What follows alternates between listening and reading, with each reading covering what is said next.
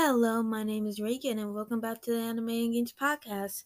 I want to thank you so very much for joining me here today, and I hope you've been having an amazing day. Now, for what I want to talk about today, I want to talk about the Splatoon 3 trailer and my predictions for what's going to be in the next Splatoon game. Now, yes, the Splatoon trailer did come out 3 months ago, and I'm very late to this. But the Splatoon 3 won't be coming out for a while, like 2022, I think it said. So I felt the need to be able to talk about it now, since it's not that nothing new has come out about it. Now, in the first moments of the trailer, I was actually watching the stream where the trailer was announced live. So I actually had no idea. For some reason, I thought it was a new Fallout game. I don't know. I don't even play Fallout. And you can see the girl. You can see the main character of this game, or the main. You remember in all the other Splatoon games when there was always one inkling. That's what the characters in Splatoon are called. That was the main characters, or the poster child for the franchise. In the first game, there was the blue boy and the orange haired girl. In the second game was the pink haired girl and the green haired boy, I think. And in this game, we have a yellow haired girl, and we haven't seen the boy yet. But you can see that she has a little pet next to her. Now, that's actually very interesting. Does that mean there are other pets we can get, or something? Or what do these pets do? And then you can see she has like a little item next to her. From the looks of it, it looks like it's a weapon. We'll see. It looks like a bow and arrow, and you will be able to see it in the next moments of the trailer. Now she takes her hood off, and you can see she's picking from 3 different hairstyles, 2 inkling hairstyles and 2 squid hairstyles. One side of the hairstyles looks like they're for girls, and the other hairstyle for those look like they're for the boys, so that's nothing new there. Then you can pick your skin tone, hair. Something interesting about the hair is that we're not just stuck to the female hairstyles. We can choose the male hairstyles no matter what gender we pick. Now that's actually really interesting.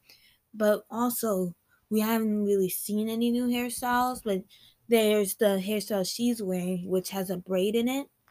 And then I can't really see anything else, but we are getting new hairstyles in this game. Then you can customize your little buddy with a different mohawk. And then she's running and running. She gets on a train. Now, if you notice, well, you can't really see it, but if you notice, it's all deserted. Like there's literally nothing. Now, this most definitely has to do with the fact that Team Chaos won the last Splatfest and not Team Order. Really makes you think, what would happen if Team Order did win the Splatfest? I mean, come on. Like, imagine everything like, I don't know, would it be like crazy? Would everyone be controlled or something? I don't know. But everything's really ragged. It looks like something happened. Now, people are saying, like, when they, now when she's walking past a tower, and some people were saying that, oh my gosh, it's the Splat Towers. Oh my gosh, literally everything's destroyed. What happened? But no, that's not what I'm thinking. I'm thinking that maybe that's probably just the Eiffel Tower. This is probably since where France used to be. Now, if you don't know, Splatoon is I forgot what it's called, but everything was destroyed back then, and these squid creatures rise to gain control of the earth. Basically, all humans are dead in this game. That's the lore of the series. So I'm just thinking, no, I'm thinking that no, that's not Splat Towers, where like first game took place. I think that's just the Eiffel Tower, and they're just saying, oh, hey, this game takes place in France, and everything's a bit destroyed now, which makes sense. Now she's on this train, and then screen faces to black. Now in the city, you can see that there are these.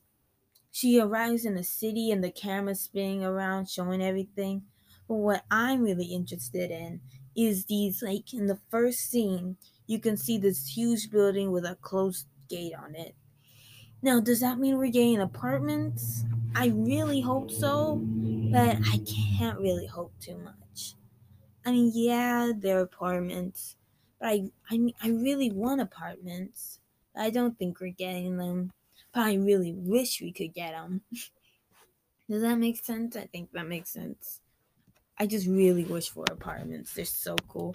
Like in the first game, we got a glimpse at an apartment, but it would be so cool to be able to customize apartments and stuff. Wouldn't that be nice? Then a plane flies over and just other things going on. Then it fades.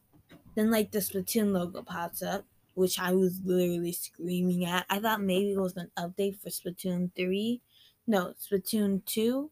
But no, it's that. Now here's a really interesting. When everyone spawns, usually in Splatoon 1 and 2, you spawn on the ground in a little disc plate. But here you're literally spawning. You're on these little metal boxes and you're spawning from the sky, and then like you have to aim yourself to shoot wherever you are. I think this is their idea to stop camping, because in other games, I'm guilty of this too, you would usually just wait by their little capsules, and then their little capsules, I mean not really capsule, the little plate you spawn on, and just kill them right at base. They put a shield over it to stop that, but it didn't really help at all. So I mean, yeah. And I'm kind of guilty of this too. I did it a few times. I will admit I'm not proud of that moment.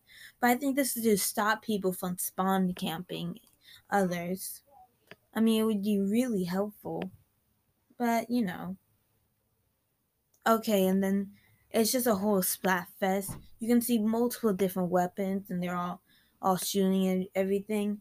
Now, I think now you can actually see there's purple and yellow shooting at each other.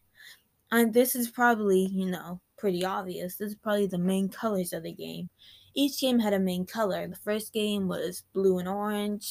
The second game was pink and green. And this game, it looks like it's purple and yellow, which is really nice. So then everyone's dropping and showing off weapons and new clothing and new hairstyles, and that's really cool. And there's like this crab thing.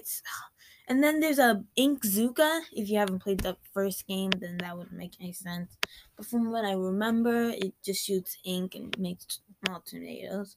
But like, oh my gosh, there's so much stuff in this game that I'm so excited for. And like, sadly, it's coming back into 2022, which I'm very upset about. But, at least we're getting a new Splatoon game.